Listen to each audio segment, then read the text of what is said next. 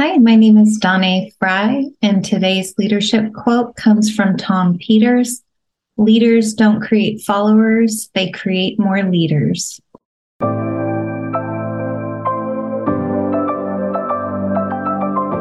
The Leader Assistant podcast exists to encourage and challenge assistants to become confident, game-changing leader assistants.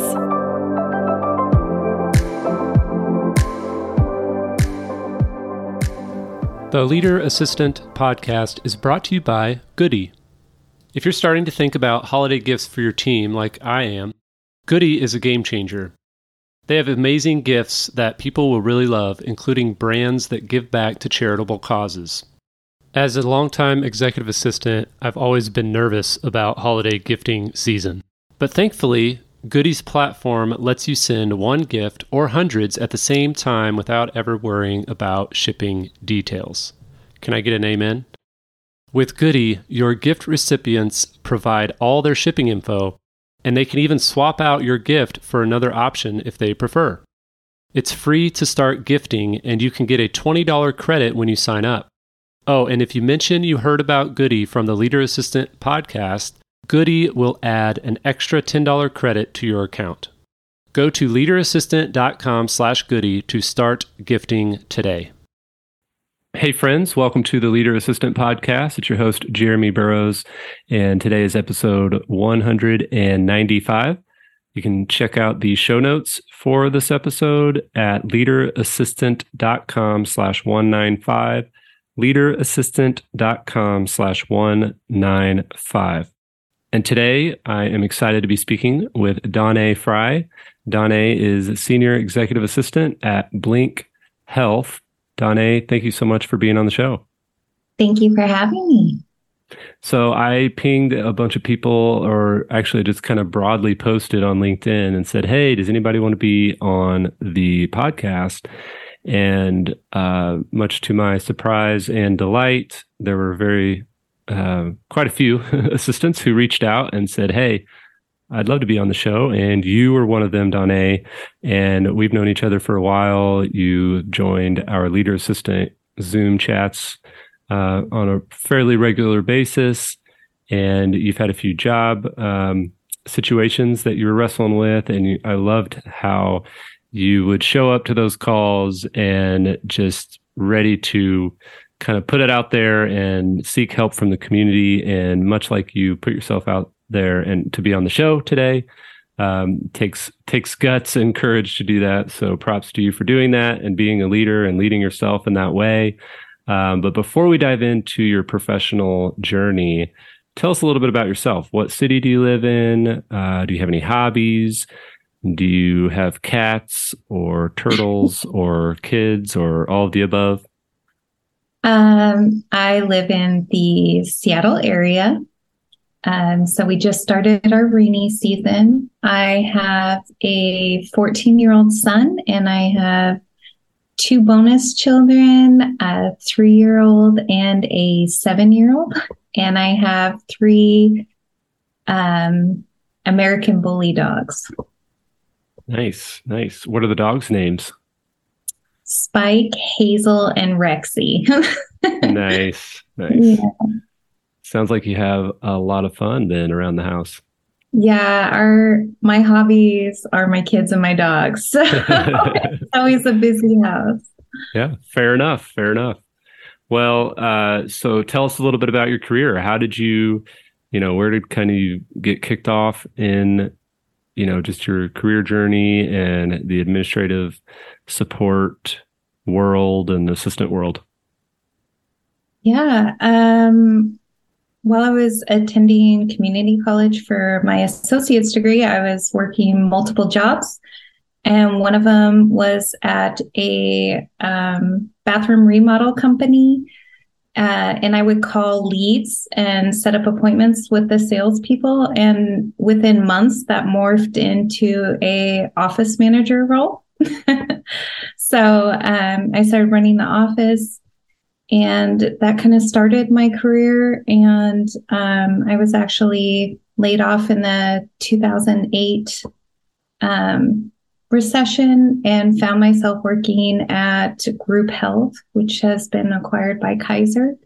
And I worked there on and off for about 10 years, which, nice. Yeah.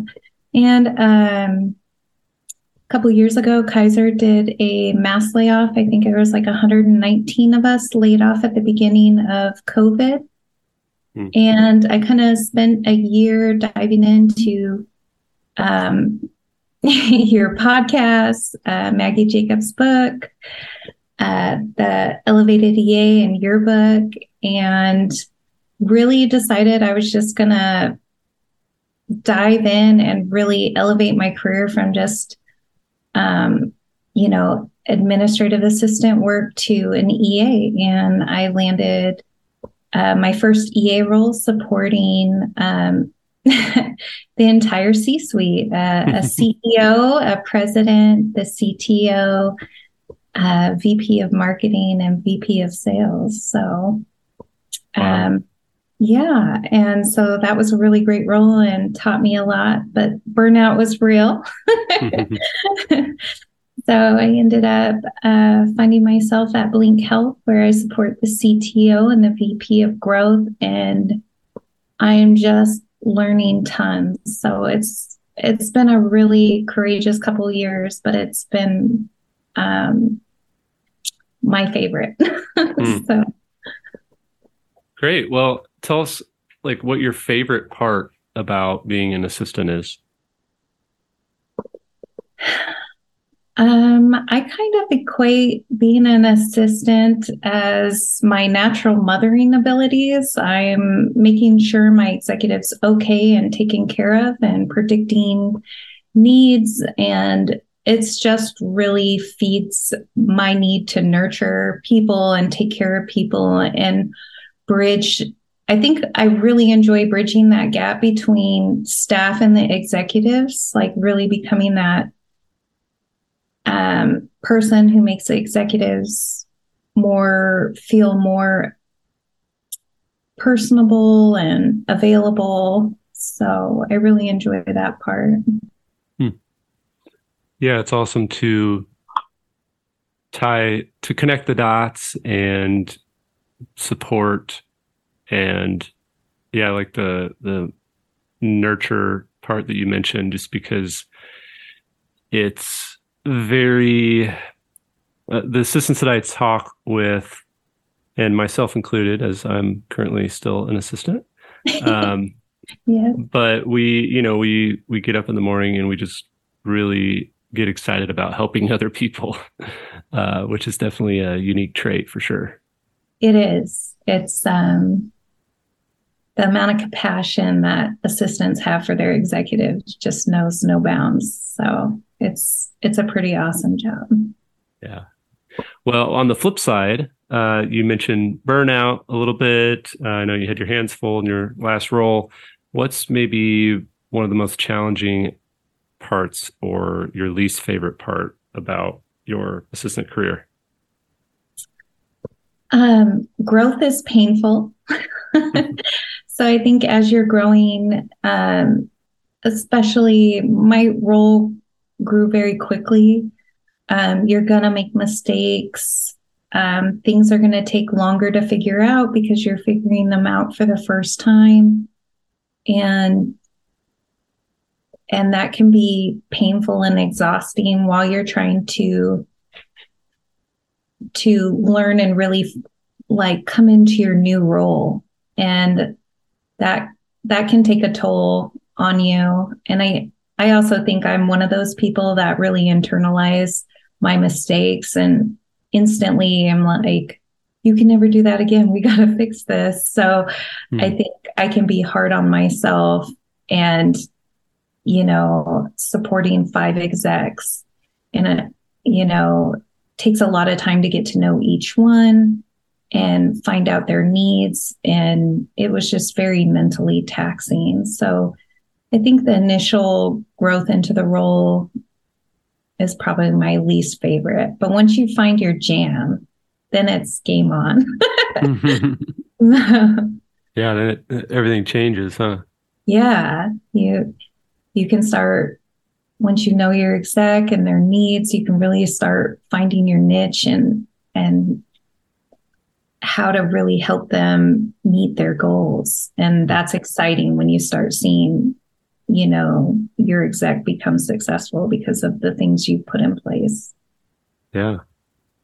Well, speaking of goals, how do you navigate goal setting when you're not really, and we as assistants, it's hard to see ourselves as a revenue generating role or, a bottom line impact role. How do you navigate goal setting, and how do you tie what we do back to the overall goals of the organization? Yeah. I try to align my executive strategic goals or KPIs with my own. I think I talked about Maggie Jacobs says in her book, your goal is to help your executive get to their next level. Mm-hmm. So I think the way I try to approach it is redirecting conversations with my exec and finding out their vision, their plans, their values, and trying to get their attention so we can align, so I can do my job better. And I've just learned through you that my best asset is managing their time. So I set my goals basically, the best way I can put it is I need to make time for them to do their job successfully. So doing time studies on their calendar. I absolutely loved your Zapier. Yeah. Calendar audit. Yeah, it was amazing. It was the game changer for me because I could then show my executive, this is how you're allocating your time. This is where we need to adjust and shift if this is the goal you need to hit this quarter. Mm-hmm. So that's really how I started setting my goals was, if I could give my exec the time that we planned and make sure he has a dedicated time to do his work to reach the goals, then we're both successful. Yeah. So I tried to really kind of roll up my goals into each of my execs. So I knew if they had time, then we were going to reach our goals. And that's really kind of, I'll say that's my professional goal setting, personal goal setting standard. Right. Well, and for those listening, there's a calendar audit tool that I use with Google Calendar and Zapier. And you can check out, there's a free video course I put together with the templates on how I use that. And that's what Dawnee's referring to. But you can go to track.assistanceguide.com and you can sign up for that free video course walkthrough. And I walk through how exactly I do the calendar audit for my executive. Again, using Google Calendar and Zapier, but that's track.assistanceguide.com to check that out. All right. Well, Dawnee, what about career growth? I ask when I have people on the show, I ask them, what topics would you like to discuss? And one of those you mentioned, I like how you said it, is career growth as a lattice versus a ladder, and how being an individual contributor should hold the same value as a people manager. So talk about the difference between what you meant by a lattice versus a ladder. Yeah, I think a lot of people think growth within the organization means that, you would need a title change and to start managing people versus a lattice where you can grow within your role or laterally and still have compensation and still find areas of, you like working in. I don't necessarily want a title change because I love my position so much, but I still want to grow within my role. Mm-hmm. So I think, where career ladders can feel like you're waiting for somebody to like dictate how far you can go.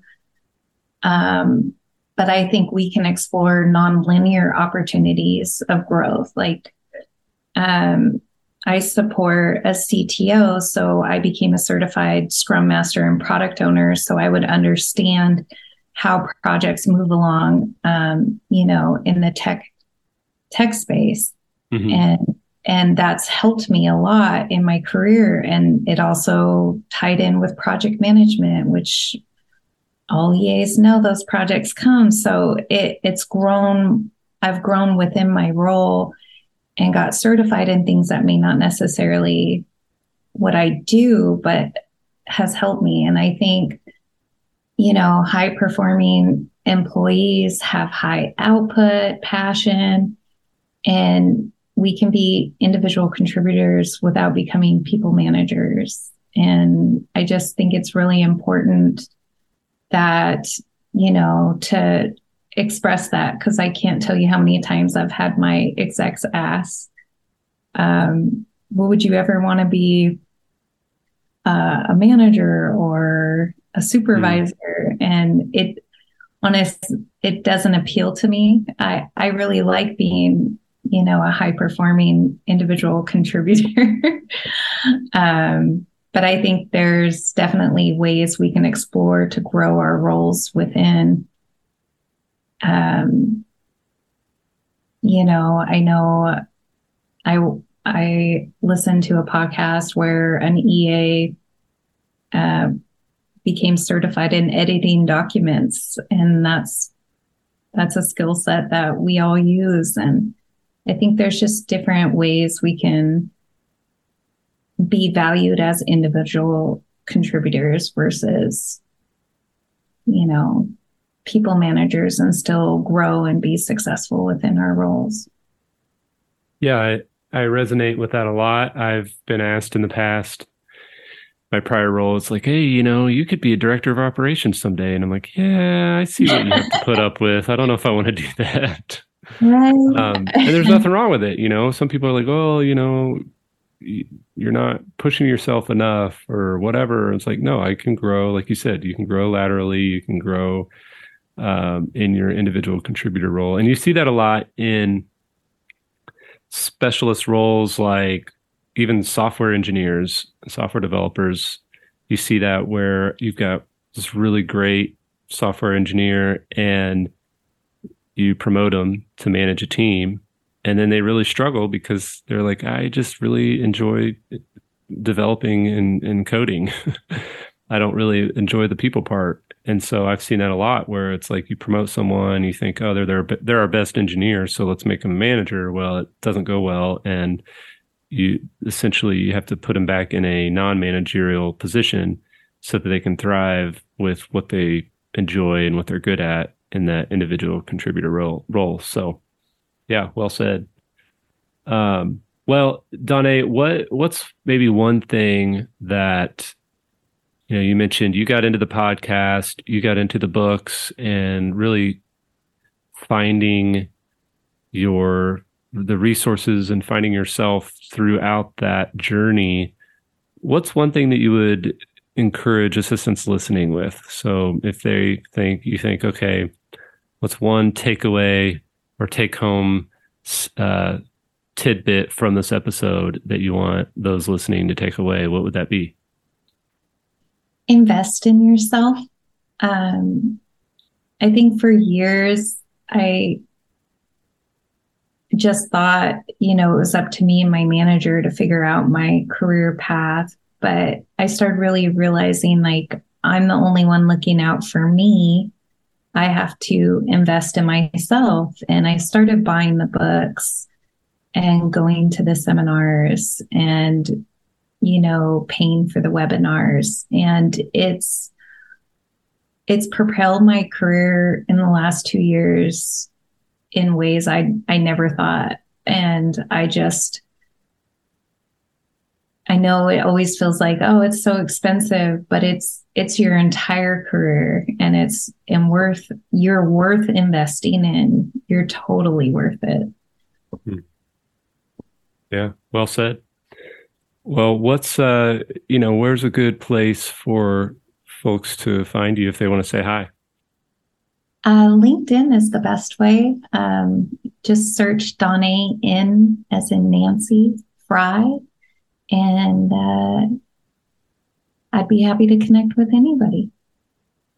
Great. Well, I will definitely put that link in the show notes at leaderassistant.com/195, leaderassistant.com/195. Dawnee, thank you so much for being on the show. I really appreciated you sharing a little bit of your story and your insight, and taking that courageous step of reaching out and saying, hey, I'll be on the show. So I appreciate it. Thanks, Jeremy.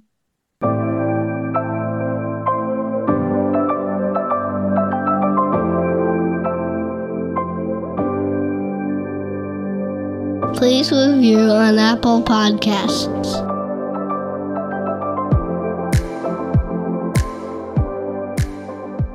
GoBulls.com